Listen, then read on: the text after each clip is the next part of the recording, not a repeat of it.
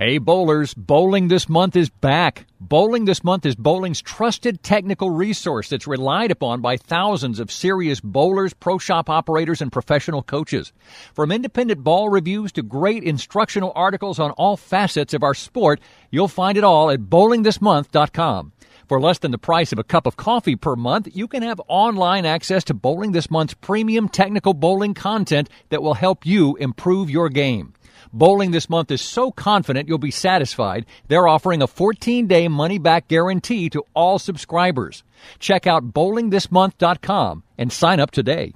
Now is the time to reinforce your bowling arsenal, and BowlerX.com is the online leader in price, service, and selection, with free insured shipping on every item we carry, including a complete line of pro shop supplies, as well as balls, bags, shoes, accessories, and more. Also, check out the large selection of closeout and discontinued items at a fraction of their original cost. BowlerX.com, your online bowling superstore, and proud sponsor of Above180.com. You can hear Above 180 on Stitcher's Smart Radio. Stitcher allows you to listen to your favorite shows directly from your iPhone, Android phone, Kindle Fire, and beyond, on demand and on the go. Don't have Stitcher? Download it for free at Stitcher.com or in the app stores. Stitcher Smart Radio, the smarter way to listen to radio. BowlerX.com, your online bowling equipment superstore, presents the Above180.com podcast. Tim Berg is ready to hit the lanes, approaching the issues that you, the bowler, want to know. From the latest equipment reviews, coaching, to drilling layouts, and the stars of the PBA. Now, here's your host, Tim Berg. Joining me on the Above180.com podcast is Matt Gasson. Matt is the Technical Support Coordinator for Ebonite International. He bowled collegiately at Robert Morris University. He joins us now to talk about his experiences at the USBC Open Championship in Las Vegas.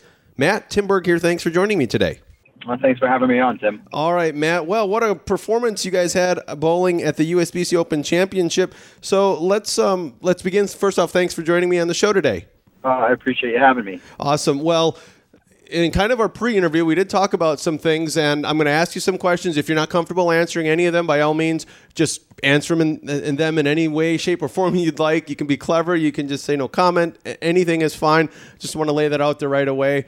You know, we have done this, and there's a lot of talk about how much people that have bowled are going to say that do well and how much they're not going to say. So it's something that's out there to be debated, but I at least wanted to get you on. I at least thought, if anything, Matt, we could chat about, and you could at least help out some of the folks out there throwing some of the EBI brands and at least get the right ball in there. We don't have to go into the specifics of layouts and all that sort of stuff, but at least get people the right ball in their hands and what you guys are thinking, since I thought that would help you guys out there in Hopkinsville.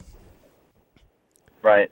Okay. Yeah, absolutely. Okay, so I guess let's begin then on that ball question. What did you see, or what did the guys you were with that were rolling the Ebonite brands? What was really reading the pattern really well out there? To be perfectly honest, I really don't think there's a magic ball this year. You know, that it's been about I believe this is the third year now that they've kind of moved towards those tougher, flatter patterns, and I really don't think that there's a magic ball out there that's gonna get it done. I just think that it's gonna take a lot of really good shot making. It's gonna take some good strategy from some different teams in terms of how they break the pair down. I think this is by far the toughest year the toughest that I've seen a team pattern in the last couple of years. And I wouldn't be surprised to see the first team that shoots 3,300 win. Wow. My recommendation would be get a ball that you can control the pocket with and take your doubles and just make your spares and try and leave yourself makeable spares until they break down and you can kind of get a little miss room. So heading up to the tournament, did you guys bowl the practice? Did you do the team practice session? We did, yeah. We bowled the team practice session down in the actual bowling. The plaza has the actual tournament, and the bowling center has the bowler's journal and the team practice sessions. And we did do a team practice session, it was mostly just to get loose on something that was a little bit tougher. I think they played kind of similar. I mean, it's a completely different bowling center. It wasn't 100%, but I mean, I think it can give if someone wants to go do it, I think you could give them an idea, I guess, of how they want to start and how they want to play them. At least an idea. I'd say it's probably worth $100. And I know you had some wrist issues heading into the event. Did you do any of the side events? Did you do the Bowler's Journal, which is supposed to be on the pattern as well, on the doubles and singles pattern? That is. Yeah, it's on the doubles and singles pattern. I bowled one doubles. I bowled one Bowler's Journal squad, and I didn't have the right equipment, so I went and drilled a ball. I'm not saying what I drilled. And I went back and I bowled a little bit better. I bowled, I think, 640.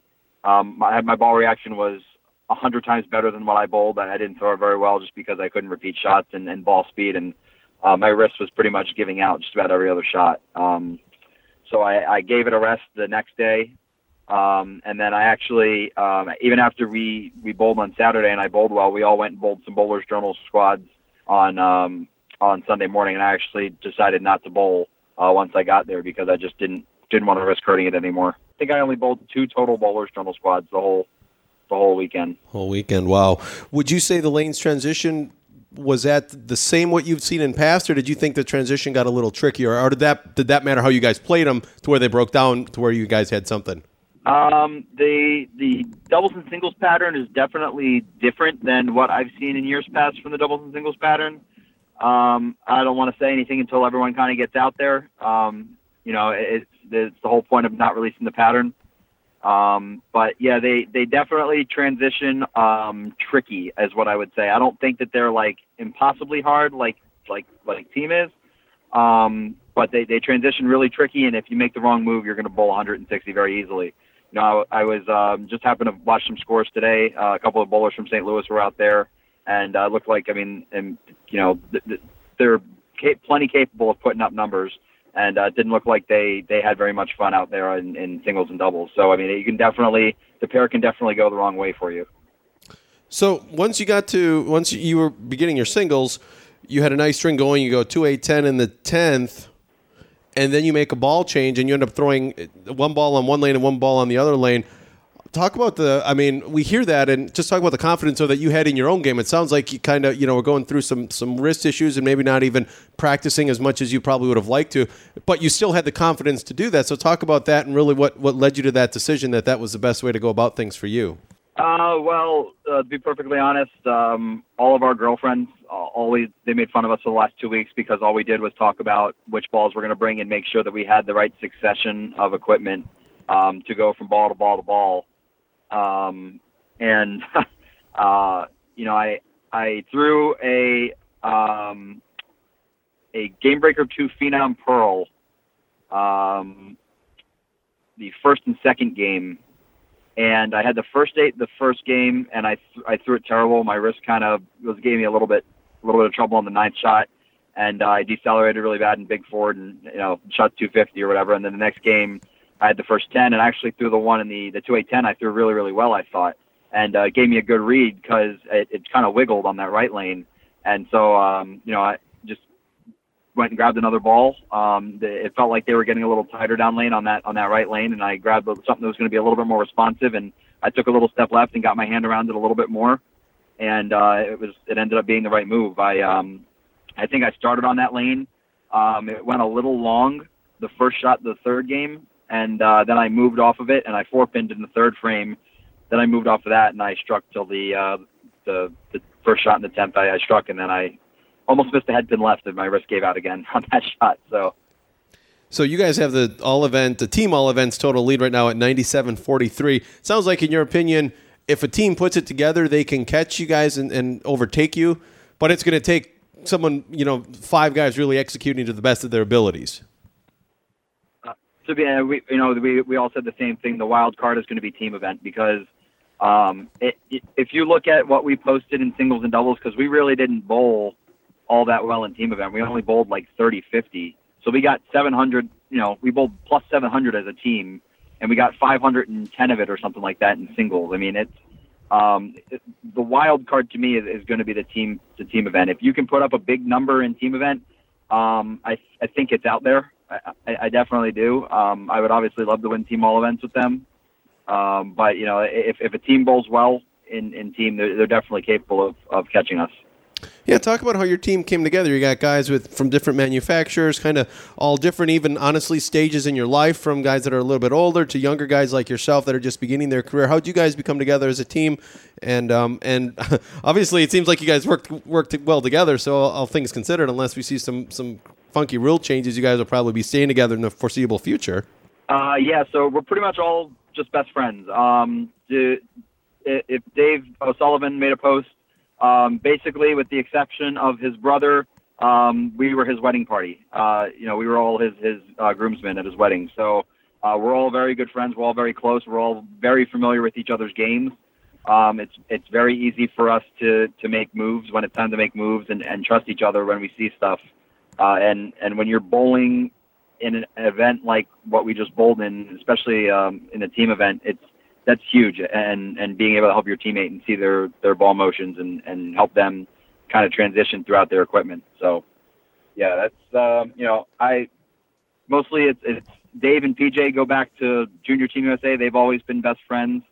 And then I lived in Florida for 2 years, where I met Dave and Sean Nauman. And Sean Riccardi actually married Dave's sister, so that's actually Dave's brother-in-law. And he's obviously a fantastic bowler, and we actually got him this year. This is his first year bowling with us. So hopefully we can stick with this group of 5 for quite a while. Do you think the releases that the USBC did on you guys, do you think was that about appropriate for folks? Because they did say Chad Murphy has been very open and forthcoming in saying that when there are highlights of the tournament shot, there's going to be some videos out there, and there's going to be some stuff like I'm sure you guys saw before you went out there. Are you... And only speaking for yourself, are you okay with what they did with you guys and how they portrayed yourself on the lanes without giving too much away? 100%. I'm 100% okay with it. Because the biggest thing to me is how you set the lane up. I mean, we bowled. They showed the last 2 frames of our 6th game on the pair as a team. I mean, we went through so much transition, and we broke them down a certain way. And the way that we broke them down is really what made the lanes open up to what they opened up for us in doubles and singles. So, I mean, to me, that's the biggest thing. I'm not really too concerned about the last 2 frames that people saw. I mean, I'm happy because I was able to go back and watch it and see that for myself. I mean, it was really cool that they were able to catch that moment on camera for me.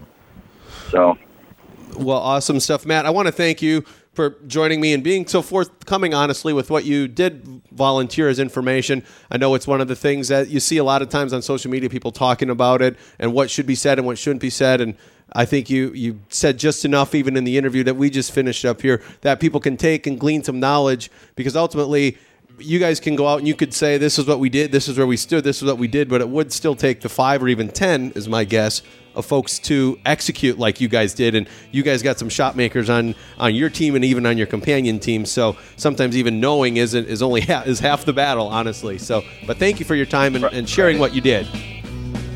All right, no problem. Thank you for having me.